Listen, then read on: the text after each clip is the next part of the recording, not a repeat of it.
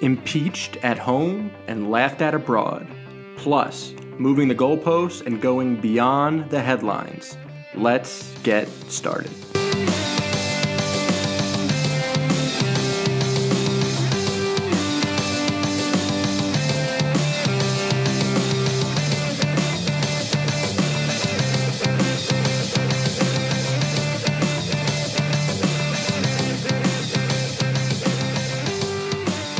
Yes, welcome. Hello, friends.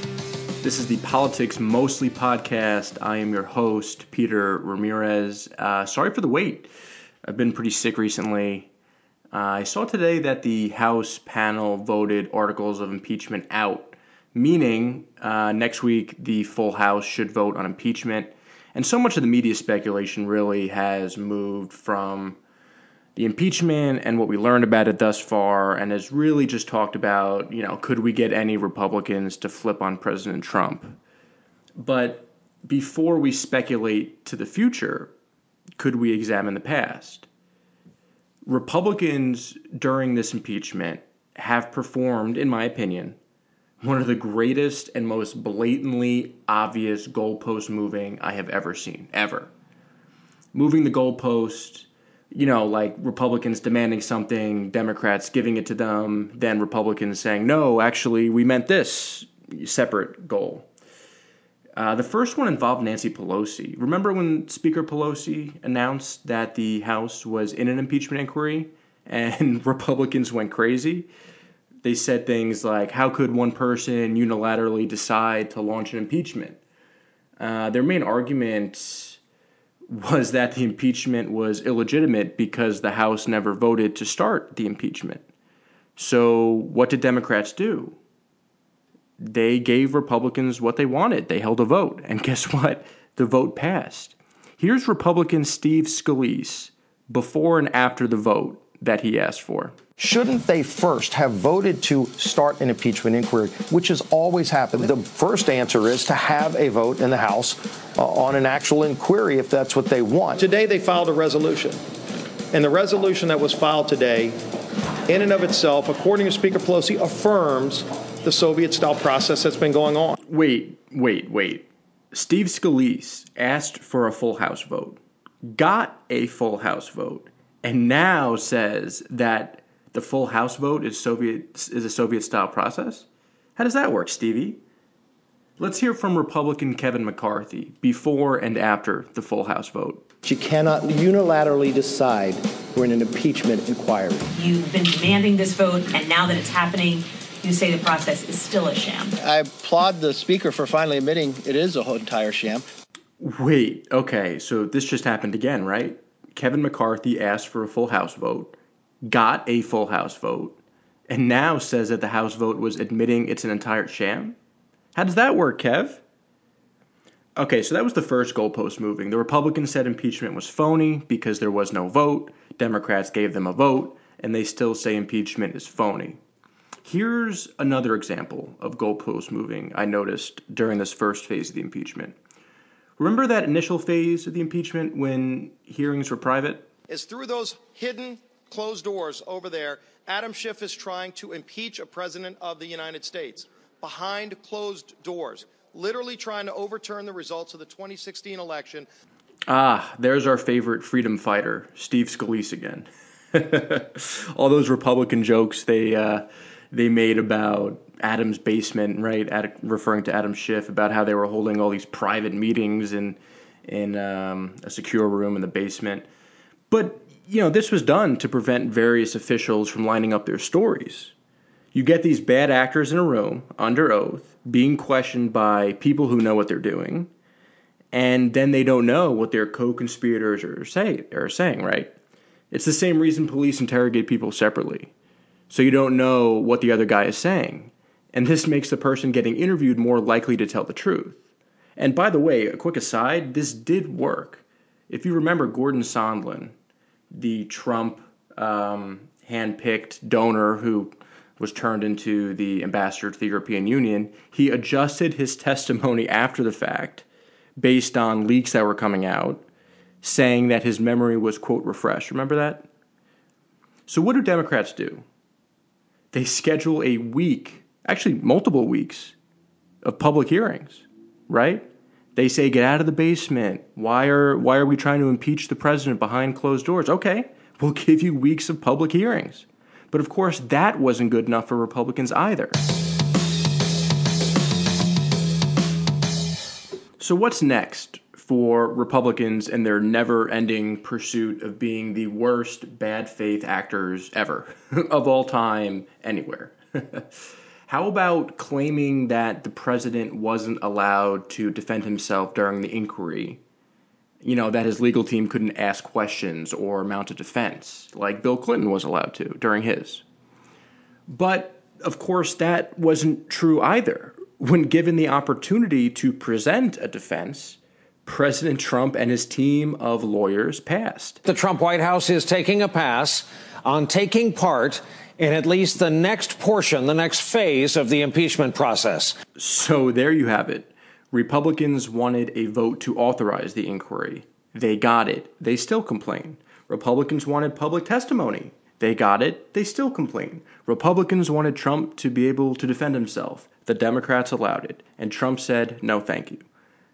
The question isn't why Republicans are bending over backwards to delegitimize the impeachment in order to protect their dear leader. The real question is, why do Democrats keep trying to satisfy them?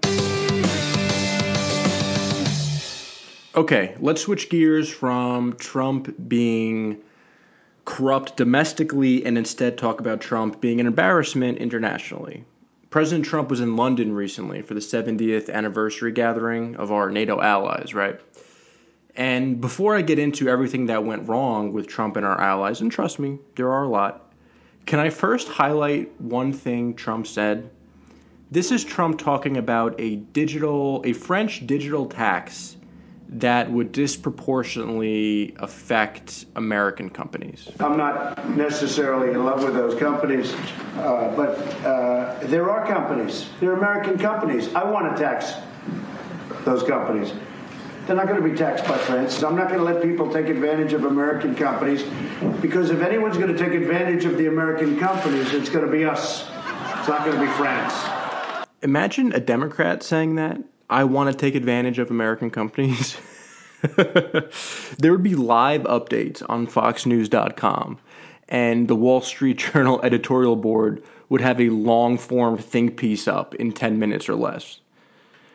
So I'm not going to provide any analysis to that. I was actually thinking about starting a segment on this podcast where I just play a soundbite of something ridiculous Trump says that would literally be political suicide to any normal president, and where the mainstream media just lets him get away with it. Here, let's try this again. Here's another example. This time Trump is talking about environmental regulations he wants to gut. They take a shower and water comes dripping out, just dripping out, very quietly dripping out. People are flushing toilets 10 times, 15 times, as opposed to once. They end up using more water. So EPA is looking at that very strongly, at my suggestion. We'll go the other route, desert areas, but for the most part, you have many states where they have so much water that it comes down. It's called rain, that they don't know what to do with it. Given the fact that the last time Trump talked about weather, he Sharpied the hurricane trajectory and then said he didn't, I'm going to give Trump a pass here because water coming from the sky is, in fact, rain. All right, so NATO. The big takeaway should be that Trump once again refused to uphold Article 5 for NATO if the country in need didn't hit its 2% spending goal on defense. The takeaway could also be that French President Emmanuel Macron accused NATO of suffering a brain death at the hands of the Americans. The takeaway could be that the President of the United States called the Canadian Prime Minister two-faced. But what stole the spotlight? Tonight, while other world leaders were holding closing press conferences, President Trump was leaving London in dramatic fashion, abruptly canceling a planned news conference, surprising even his own staff when he announced the news himself. There's no reason to have press conferences because we've had about 8 of them. so I can't imagine you'd have any more questions. The move came after stunning video emerged overnight. Some of America's closest allies caught on video at Buckingham Palace mocking him. In one part, Canadian Prime Minister Justin Trudeau, who met with the president for over half an hour Tuesday, can be heard venting about someone's tardiness. I will say this. That was very on brand for Trump. Saying offensive insults, getting made fun of, loathing in a bath of self-pity, and then picking up his bag and running home early. It's quintessential Trump. Thin-skinned, weak, embarrassing, wrong. But what's the real story? The media cycle has been dominated by these stories recently, right? You got the impeachment circus, which ultimately we know won't remove Trump. The NATO-Trump relationship, which, while awkward, isn't bad enough to tank NATO. And then the funny sound bites of Trump talking about flushing toilets 10 or 15 times. But what's really going on behind the scenes? Let's talk about a recent comment Attorney General Bill Barr recently gave to a group of police officers.